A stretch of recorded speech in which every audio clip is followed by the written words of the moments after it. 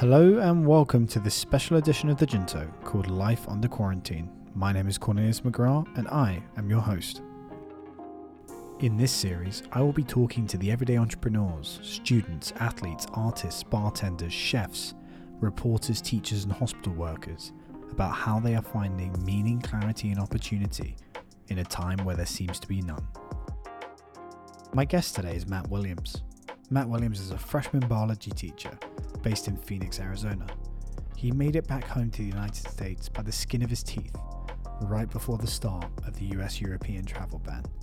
We talk about the sense of community Matt felt on his flight home from Dublin, life as a high school teacher during quarantine, the role of an educator at a time where students have access to more knowledge than ever before, and how he thinks COVID-19 will impact how the next generation thinks about the world at large. Matt Williams, welcome to Life Under Quarantine. Thanks for having me. I'm glad you made it back from Dublin okay, buddy. Yeah, it was quite an adventure. We actually planned this trip back in October before anyone could have expected any of this. I don't think there was even a report of a single case when I bought the tickets for $400 on Scott's cheap flight. And over time, as things developed, we were kind of watching the news abroad, watching the news over here, trying to decide if it was still a good idea to go or not. And when we left, it was totally fine. There were some cases in Italy. It was bad in China. It was bad in South Korea. But no one would have predicted anything to the scale of what we're seeing now. So we just figured we'll be careful on the planes. I went into New York City for lunch with a friend. On the way there, I had a layover. And I took the subway into the heart of downtown. We went out to lunch and then got back on the flight. And again, didn't think anything of it. It was the stupidest thing I could have done. And then while we were there every day, it was crazy watching the news and seeing things develop and things go from okay to bad to worse. Galway shut down when we were there and students were fleeing to go home. So we got on one of the last trains and it was just full of students that had cut their semesters abroad short or that were going home to spend however many months they need to with their families. Fascinating. Bring me into the world of, was it panicked? I know you said in the pre-roll you felt a sense of connectivity. Were you even able to enjoy the vacation? Yeah, so the day we left Galway, I think we got a 10:45 train out. And we woke up, we ended up cutting it short. We were going to be there for a few more days. And we decided it made more sense to go back to Dublin. And I wanted to get a Claddagh ring for my girlfriend because it was our 1-year anniversary. And that was kind of one of the things I was going to try to bring back. And right as we're walking to the train station with about 20 minutes before the departure time, I remember, oh, shoot, I didn't get the Claddagh because I didn't think that we were going to leave so early. And so I leave my bag with my dad and I start running downtown. I remember this little shop that we went in that sold them. And along the way, totally by coincidence, all the stores were packing up their stuff because they kind of pack it up and then unpack it during the day. But I didn't know that. So I'm running down the street and there are trucks everywhere. There's furniture getting packed up into trucks. It's rainy. And it felt like this dystopian world is ending scene. And then I run into the shop and it's full of 10 girls, American girls that look like they were studying abroad. And they're thinking the same thing. They're like, we were going to get a Claddagh ring today. Now we're going home. Let's get all those last minute souvenirs. And so it was the weirdest way to leave a place because it really felt not just like we were leaving, but like the place was going to end. Like when we were gone, it ceased to exist and everybody was just kind of fleeing. And I've never felt like that before. But then going along with that, as soon as we got on the train, there was this sense of last survivor community where it was like we made it out, us united by some common enemy, some common fear are brought together. And I remember looking around the train and feeling this sense of fondness and the sense of companionship with the people that we were riding with, even though I never had met them, probably never would talk to them again. We had this intense connection. Wow. And coming back into the US, how did that feel? So I think it's been really interesting, the response we've seen so far. And I've talked to people in a couple different cities because I think on some hands you see that and you see people coming together in small neighborhoods in the same way and spending more time at home or on the block and helping each other out however they can. And then on the other hand, you see people in metropolitan centers like New York who are fighting in Whole Foods 6 feet apart in line because that guy got the last roll of toilet paper that I wanted. And so I think that there's been this really polarized response. And I mean, you could get into all sorts of layers of this in terms of inequality and culture and nationality. But I think I've been shocked to come back and see that the response has been like that in some places and almost the complete opposite in others. Yeah, it is funny, right? That one of my guests yesterday described it as this thin film of kind of common sense and thoughtfulness has just been ripped away from society, and we've realized how fragile everything is, from our jobs to our health, to our educational institutions. And it's really interesting how people react in those cases. And I think the word fragile is a really important word. I've been going back over the last couple of weeks to something that a friend said when we started teaching, and it was the first time we'd been in front of a classroom full of kids on that side of things. And he said, as a kid, you kind of just trust everything, and you assume that the people running the world know what they're doing, and doctors are great doctors, and lawyers are great lawyers. And now that I'm one of those people, and I'm the one teaching kids about it, I just can't help feeling like the world is held together by Scotch tape and Elmer's glue, and it's just seconds away from falling apart at any point in time. And for me, this experience has showed that that's really true. Our systems and our social connections are a lot more fragile than we take them to be. And a little bug, not even a bug, a virus, it's not even a living thing. It's a tiny capsule with protein and a little bit of RNA, has single-handedly destroyed the global economy and is ripping nations and communities apart. And I think that one of the most interesting implications of this, from my perspective, is how kids growing up today, but also adults, are going to change their view of the world and their view of human place in the world because of what this experience has shown us about how powerless we actually are. Dude, don't do that to me. I see what you're doing. You're kind of leaving me on a knife edge. Okay, so let's get into it, Matt. So let's just give context, right? Give everyone some context. You're a teacher, but you're much more than that, right? And I don't mean that in any kind of pernicious way towards teaching. I think it's the most powerful thing that you can do. But I had Steve Reifenberger on the show yesterday, who I know you know. He's a college professor. And so one of the things that Steve's been talking about is, despite teaching at Harvard, despite teaching in Chile, despite teaching at Notre Dame for so many years, he's never taught a class online. And so he is trying to figure out, how do you create presence? How do you create attention when kids are now taking classes from hotel rooms? They're back in Japan, they're dealing with having to look after their brothers and sisters. So that's a lived college context. You're in a different context, but also you're a recent graduate, you have friends in school, family members. So bring us into your world as a teacher, as an educator, as a young millennial. What have the last few weeks looked like for you? Yeah. So in terms of just how they've looked, we've switched completely to online learning. My 120 freshman biology students are in a Google Classroom now, where I post a daily assignment and then sit awkwardly in a Google Meet chat room waiting for them to join and ask any questions they might have, which is usually just me sitting there. And I think that for me, I've been trying to make sense of this experience historically and looking at bigger shifts in education prior to this. What did they do in terms of students and teachers and the way they interact, and how can we use those to give some context to the current shift? And one of the most interesting things for me has been thinking about, in the 1950s, let's use as an example, the point of going to school. At that point, there was no internet. There were no computers you could use to Google things. Smartphones weren't even imaginable. Yeah. And so the teacher was kind of like this disseminator of knowledge. If you didn't listen when a teacher spoke, you were just losing value every second, because they were giving you something that you couldn't access anywhere else, unless you were extremely privileged to have access to a massive library at home, or parents that were also educators or well connected. And for the majority of people, that wasn't the case. Even if your dad was or your mom was well connected, they only probably knew one area of knowledge, and the teacher was telling you all sorts of other things. But then we see this shift away from that with the introduction of the internet and the introduction of computers, to the role of the educator more as a facilitator of learning and a connector. And in my mind, the way that I viewed my role before this crisis was as somebody who could kind of show kids what they needed to learn and why they should learn them and how they should connect them, because the information's out there. They don't need you to give it to them. And to be honest, at least at my level, they don't really want you to, because in their mind, they could go Google it at any point that they needed it. So why would I bother memorizing all these things right now? Right. And I think that this shift is going to do something really interesting by continuing to push us in that direction, where now, students are kind of forced to Google information and look it up on Khan Academy and watch videos and learn on their own. So my role is still to show them the why and still to help them connect, but also to really ensure that they see how important it is, and to really ensure that they see how relevant it is. And for me as a biology teacher, the silver lining in this whole virus is is perfect for my class. It Right. takes everything that we've been learning about and makes it immediately relevant to the economy. It makes it immediately relevant to families and culture, Right. to national borders. I mean, we can use this as a context for learning about just about anything.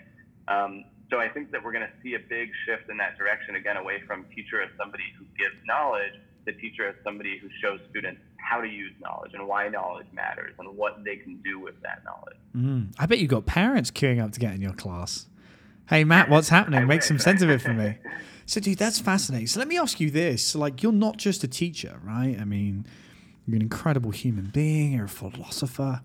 You're a pedagogist. You're a freshman football coach, JV soccer coach. So help me understand, like, how are you there for these kids right now outside of the classroom? How are you helping them make sense? And what's their reaction? Are they like, summer's come early, let's go? Or are they actually a little bit worried? Yeah, well, the first thing I'll say, there's definitely a big spectrum. My school is on one end. We've been teaching every day online. There are other schools that have said no more instruction. You can give students review packets, but that's it. And then there are other schools on the opposite end that have just said nothing. It's not equitable. Some students have computers, others don't, so we're not going to do anything because we don't want to make things unfair. So my school is one interesting example, but it's far from the norm. And in fact, we're probably on one extreme of that spectrum. I think it helps here to actually go back to the Ireland experience a little bit and talk about the flight, which I know that we've talked about before.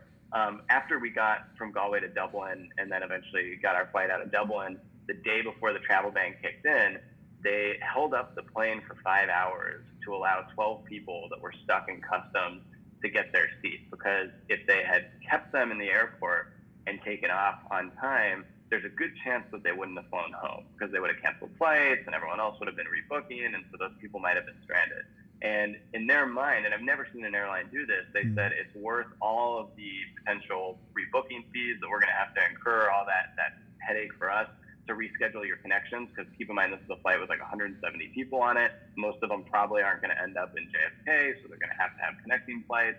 They're going to potentially have to book hotels for people who completely miss their connection. So, I mean, this was a huge decision for them to make to delay this plane. But they did it because it was so important to get those people home. And as a result of that, everybody on the plane was kind of forced into this intense, like, we are all one. Like, we might be different ethnicities, we might be different career paths, maybe we're different ages, we come from different countries, but like we're in this thing together. Like literally we're in this metal tube together, and like we're headed towards the same thing. We all want the same goal, which is just to get home safely.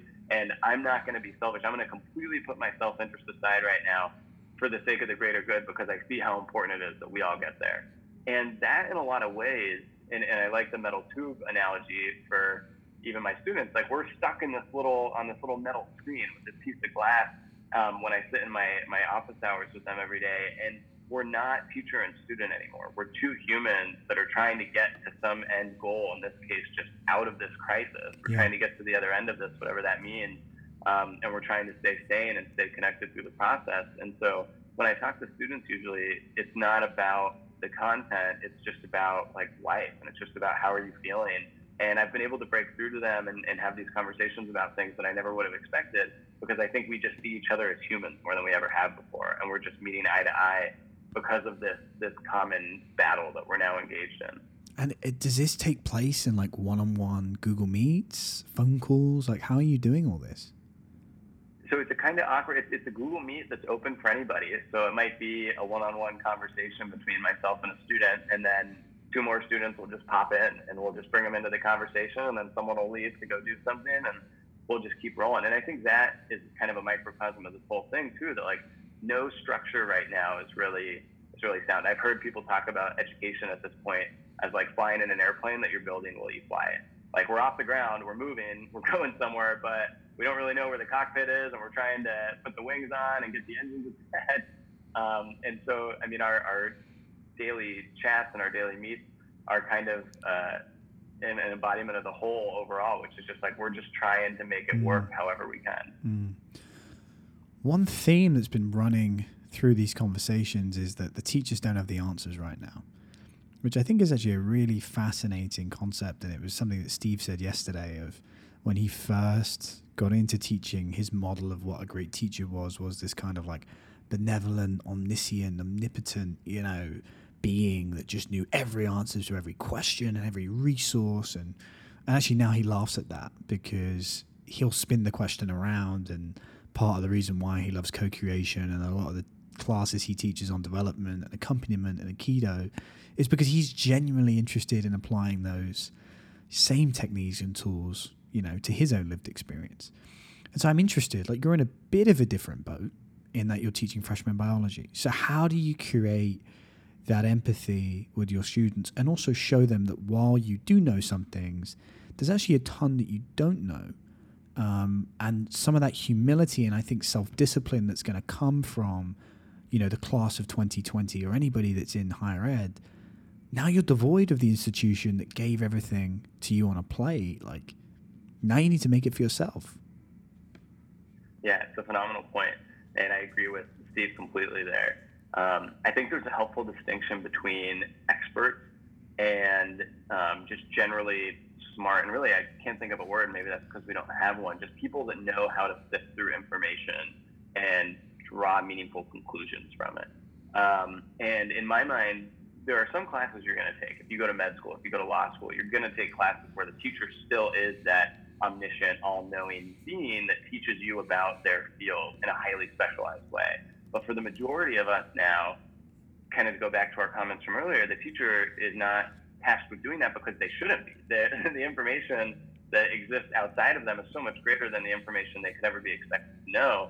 So the teacher's role in my mind is more to teach kids how to interact with that information and decide which information is good and bad. And let's just use the coronavirus as an example. Like, if you're looking at all the news that's coming out right now, and there are insane accusations and assumptions and conclusions being made across the board, we need to teach students how to look through that noise and see something clear and draw conclusions that we know won't be correct and we know won't be the absolute truth, but they're good for now, and then we'll revise them again tomorrow. And so for me, in a class that's based on the sciences, that's really my goal in teaching students, is not to teach them the answers, but to teach them how to evaluate the answers. And everything we learn, and right now, again, the crisis represents a great opportunity. When we're looking at this information, how can we evaluate its worth and evaluate whether this is something that is worth sticking around or is worth clinging on to, at least for now. So just to use a concrete example here, when we look at these articles about the coronavirus and the statistics that they're presenting, rather than telling my students, hey, you need to know this, and I need you to be able to tell people like the death rate right now and the number of cases, I want to teach them about how numbers are inherently flawed and about how the reporting system works and about how like our data will change over time. Yes. So that instead they could explain to somebody, hey, we need this data right now to make the best decision today, but tomorrow this data is very likely going to be different. So it's not so important that we know the data, it's more important that we know where it's coming from and how this data is being assembled and what it means right now. So how do you do, so that's brilliant. How do you do that? How do you teach them, and how do you make sure that they're actually picking up what you're putting down when it comes to the evaluation of sources and coming to their own conclusions, instead of just getting lost in the headlines, which, I mean, I could even imagine being a freshman in high school with an iPhone now. I mean, your mind just must be just getting pulled in like 1,000,005 directions. That's a great question. I don't know. I don't want to claim that this is the right way. I'm sure there are lots of ways. I don't even know if I'm doing a good job of it. But I would think that it's about showing them in your own behavior and in your own thinking that you are wrong and that you can be wrong. And I remember I had one college professor that never told us what she thought, and we were dying to know. We talked about incredibly controversial things, and at the end of these conversations, we'd be like, all right, come on, like, what do you think? Like, what do you think the right answer is? And she was like, no, it's a rule. I will never tell you anything about my own opinion on it. And at the time, that was very frustrating, but I now really admire her choice to do that, because that was modeling for us that it's not important what you think at the end of the day. I mean, that's going to be useful to you, but it's much more important this process of how do I engage with the information, and then also having the open-mindedness to change your mind in the future. So I think that's the biggest thing that I try to do with students, is just model that. I'll never tell them what I think is right, in part because I don't know that I think it's right. I could be wrong. And I'll try to model that humility and model that open-mindedness for them. And I think that comes across. And I think that for some students that might be weird to see a teacher that isn't telling you this is true and this is right. but that's telling you, hey, here's some data, let's look at it, and let's try to figure out what it means and draw a conclusion, knowing that we might need to revise that conclusion tomorrow. So tell me this, Matt. How do you think your role has changed? Maybe it hasn't changed at all. Maybe it's changed 180, 360, because now you're right. Like, you are limited to a Google Meet. And so how do you make sure that all of the lived experience and context and time that you would have had in class to talk about these things and connect and have serendipitous chats, during, lunchtime? Like, how can you make up for that? How do you think about making up for that? And how do you make sure that the delivery of what you're actually doing is reaching the audience in the right way? Yeah, it's an incredible question. I think it's incredibly important, and I don't know that we have a good answer right now. I think that teachers across the country are doing their best to invent ways to try to keep that human connection and keep that authenticity in education. But I mean, you kind of hit on the answer in your question. It's just not possible to do that through a computer. We can come up with substitutes, and we can use Zoom and Google Meet and comments and emails to each other as a close substitute to a conversation. But I think that's something we've realized from this experience, is that there is no replacement for being in a room with somebody. And there is no replacement for getting to sit down and pick up a model in your hand and turn it over and have somebody ask you questions that you can answer in live time about it. And I've seen some students express their frustration in their inability now to do that and in the way that they have to learn. But at the same time, I've seen other students who this has worked a lot better for. I've seen students with ADHD who see this as a huge opportunity to sit down and focus in a space with no distractions and knock out one class at a time and then finish their work halfway through the school day because they had nothing to keep them from doing that. So I think that, obviously this would not be a model we'd want to stick with for the rest of civilization, but I think that it'll teach us some interesting things about how certain students could benefit from this sort of virtual learning model, and then at the same time teach us what was so important about face-to-face instruction and about being in a classroom with a student and a teacher. Let's transition to you personally. So Matt Williams as a human, as an individual, saw Virginia yesterday announce stay at home through June 10th. Shelter in place, whatever you want to call it. I'm assuming most states, if not all, will follow the same. So how are you looking at the next couple of months? I know you had a move prepared to Chicago and that you were going to be starting a new job, but maybe just talk about like how you're staying sane right now, where you're finding meaning, some of the things that you are enjoying. And I'm just fascinated, like is Matt Williams enjoying life under quarantine? I know you're a voracious reader and you're never far away from a fun phone call like this. Bring me into your world. How are you finding it? Yeah, I think the best part of this experience for me has actually been related to my introversion. I'm a social introvert, and I think introversion and extroversion is something a lot of people misunderstand. It has nothing to do with how social you are, how much you like people. It has everything to do with where your energy comes from. So Kendrick Lamar is an example of an antisocial extrovert. He does not like people, but he gets energy from them. So he can get up in front of millions and perform a concert, and he'll feel great because all those people and all that energy and noise and sound is going to be great for him. But then after the fact, he doesn't want to talk to any of them because he doesn't necessarily like them. He has this group, and those are the people that he wants to hang out with. On the other hand, I'm a social introvert, so I love people. I would love to talk to every single person in the audience there and hear about their life and get to know them. Right. But because of my introversion, I get tired the more I do that. And so it's this kind of terrible, like, negative feedback loop where I want to do something, and the more I do it, the less able I am to keep doing it. And so on a normal day, I'll walk around campus and I want to engage with every student and every teacher and call friends when I get home. But I have like a limited battery life, like an iPhone, and my battery runs out a lot faster than most people. And so this has been a great opportunity for me to kind of just have complete control over who I interact with and when and for how long and what I do in between. That's been the best part about it from my perspective, is I've been able to completely tailor my daily schedule and the amount of interaction I have to say, all right, I'm going to wake up and read and maybe exercise for an hour and a half, and that's going to put me in a great spot mentally. Then I'm going to hop on the phone with a great friend and do something like this for an hour, and that might drain me a little bit, but then that's great because I'm going to go for a run or I'll go for a bike ride and then read a magazine, and that's going to help me recharge so that I'm ready for office hours at 1. And then after that, I'll eat a snack and maybe take another walk, just give my brain some time to process. So that's been the biggest benefit of this so far. I think that the challenge, which you kind of hit on in your question as well, is just the general uncertainty. We are hoping to move to Chicago in the coming months, and I do plan, at least for now, on starting a new job and hope to do so. But I think for everyone right now, just dealing with the uncertainty of the consequences is the hardest thing. It would be one thing if we knew that until this date everything would be shut down, or until this date we'd have to live in this situation. But it's the general fact that we have no idea when this will end. We have no idea what comes next. And I think that's the biggest conversation that needs to be had, that isn't being had, and perhaps because it's not beneficial right now because we still are so far away from that point. But what do we do after this? What does life look like when this is all done? Will work ever look the same? I mean, I'm going to be going into consulting, and I was looking forward to flying every week and getting to travel and see different places. They might decide that it doesn't make sense to expose people to that much risk, and we'll travel on a very essential basis, maybe once per project, and we'll work remotely for the rest of the time. The company that I'm working for also really prioritizes having an office culture and having people that like to come into work. But that might be a decision that has to be reevaluated now that we know the health risks involved.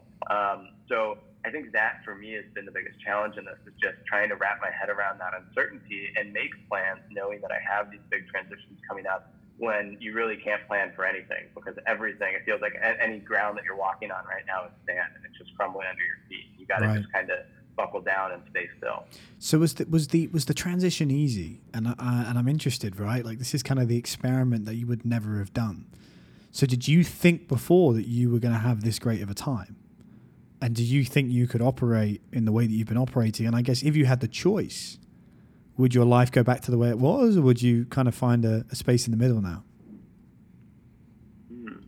So just to clarify on your question, you're saying in terms of the career itself, or just in terms of the structure? No, just the structure. Yeah. Just like, you seem so energized. I can get up, I can read, I can go for a run. Like, that's what I'm talking about. It's more like the optimization of the perfect day, if such thing exists, or the perfect headspace or energy source, Yeah. Well, I think extroverts everywhere right now are feeling this deep sense of FOMO and this general anxiety with not getting to see their friends. And in a somewhat cynical way, I kind of love that, because that is a good experience for them to know how introverts feel on a day-to-day basis, that general level of anxiety and stress. And so I have friends that are texting me like, hey, I need to call somebody. I haven't seen anyone all day. I'm going crazy. And I'm like, yeah, that's how I feel when I'm with people all day. And I just need a break. So I think that this experience will be really helpful across the board in terms of empathy, because it's teaching people what it's like to be in someone else's shoes. I mean, there's the introvert-extrovert example. It's teaching people what it feels like to be older and live in a retirement home and potentially be isolated all day. And I mean, older people have been going through this for years, and they haven't had the level of digital interaction that we're now having. So it's to a scale even beyond this. I think it's teaching people just how fragile your life can be. People that have had very privileged and very certain and what would you say, stable life, like I have, are now kind of realizing like, wow, things get scary really quick when all of a sudden like things are getting canceled and you can't live on a certain paycheck and you can't be comfortable and confident with the way things are going. And that makes it harder to do daily tasks. And that's what a lot of people have been living every day before this crisis even rolled out. So I think I'm excited for things to get back to normal, because there are still elements of that I missed. I'm looking forward to hopefully being able to make normal, how would I say this, a broader experience. Or I hope that the new normal we go back to when this is all done is a more diverse normal, and diversity in terms of understanding. I hope that people come out of this experience more equipped to understand the differences in people and in experiences and in individuals' identities. And so I am looking forward to going back to normal, but I hope that when we do that, it will be with a deeper understanding of what normal should be. That makes sense. Yeah, I think that's beautifully put. And one question I've been posing to a lot of guests is, people are now devoid of the institutions that have given them such meaning.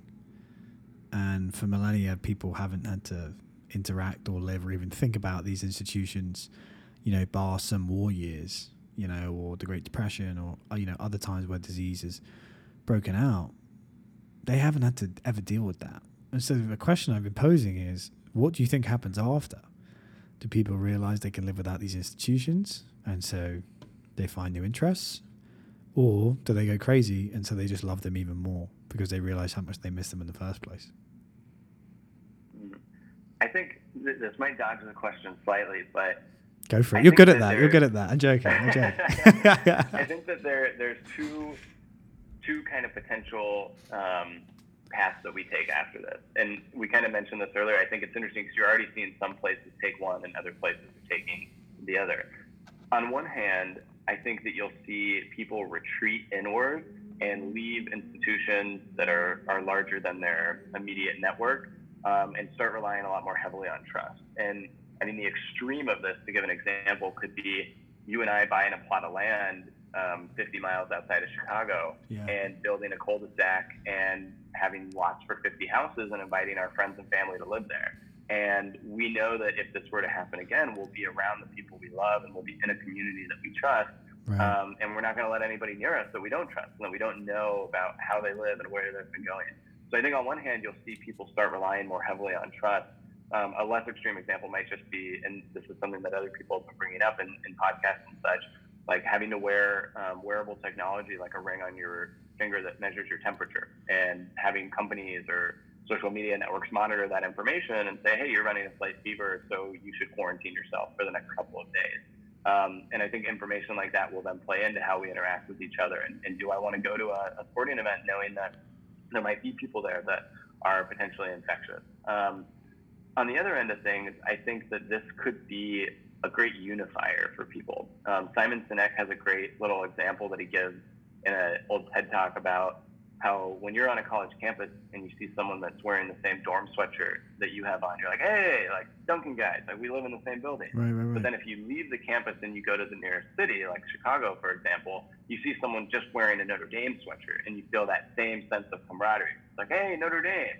Then you leave Chicago and you go to the East Coast, and now it doesn't matter if they have a Notre Dame sweatshirt. It matters if they just have something Midwestern. Maybe it's like a Cubs jacket. You're like, hey, Cubs, like you're from the Midwest. I'm from the Midwest too. Right. Then you leave New York and you go abroad overseas, and you just see someone in an American shirt, any American emblem or any American idea, and you're like, hey, an American. Like, yeah, man, I'm American too. Right. And I wonder if this will kind of be like the ultimate level on top of that. Which is what I experienced on the plane when I was waiting with those people. What I've been experiencing with my kids is like, we are all humans that lived through this crisis and suffered some element of loss and had to endure this period of intense isolation. And that now is an institution in and of itself. And that now is something that brings us together. So I definitely agree. I don't think we'll ever return to institutions as normal. And I honestly think we're going to move in one direction or the other. And maybe it will depend on the community and the location, which way they move. But I think we'll see people either, one, relying on trust a lot more and bringing those that they trust closer within, or two, people kind of opening up their boundaries altogether and seeing everybody as part of a larger institution. Two questions. Do you feel more connected to your students at this time? And do you feel just more present? Or maybe even you can comment on other people in your life. Do you feel like they are more present because of Corona? I think in terms of the first question on connection, in some ways I do, in that human-to-human sense, and in other ways I don't. And that's just because you can never substitute getting to see someone every day and give them a fist bump when they show up and ask them about the basketball game that they played in last night and ask them what they're going to do next weekend. And so I think that this is showing me more layers of connection and more ways that we can interact. But I think it's more complicated than more or less.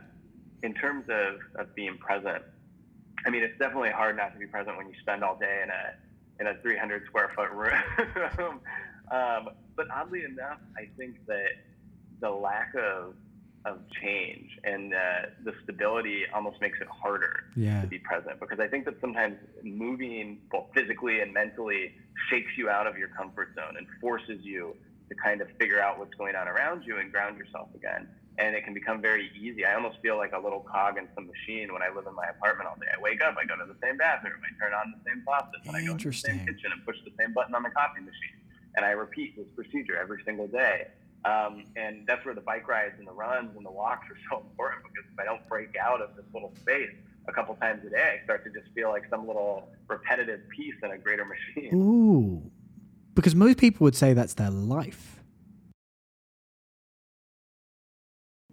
Yeah, so you're describing a routine of, I get to do whatever I want every day, right? But you're finding that that's feeling rote. But most people would describe, I think, based on what I see and hear a lot, that actually going to the job, traveling, going to see family, these commitments, that commitments, like that's the routine. And that's been broken. But you're saying, actually, no, I've already felt like I'm back in just a new cog. Yeah, and that makes me wonder how different my experience with work might be from other people, because I would disagree with that and say that for me, going to work every day is one of the most dynamic things I could do. I mean, I take the same freeway and get on and off of the same exits, but I see different cars along the way. Some days there's an accident, other days there's an ambulance driving next to me, other days there's someone biking on the road, and I see crazy things. I get hit in the windshield with a rock. Sometimes the sun comes up before I leave, other times it comes up after. And I'm very acutely aware on the freeway. I watch the planes land sometimes, and then because of the way that the Phoenix airport is set up, the wind speed changes the direction. So sometimes they're taking off, other times they're landing. And that's something that I try to notice every morning when I drive to work.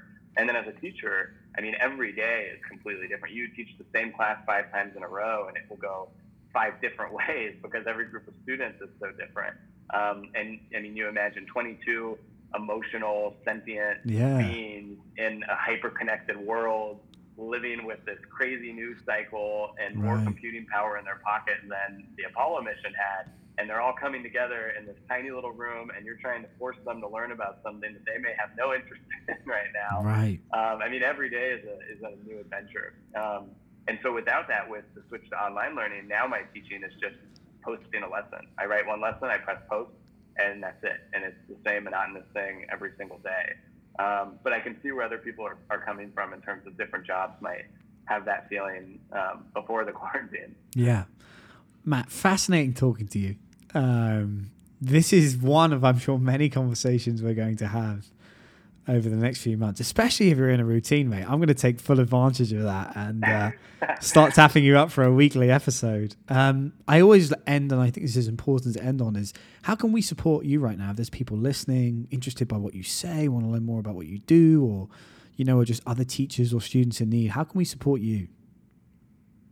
I think that people are doing a phenomenal job right now supporting educators. I mean, most families, if not all families at this point, have their kids at home, and I think they're realizing suddenly how hard it is to be a teacher, because so much of it is just behavior management and supervising kids and getting them to do things they may not want to do.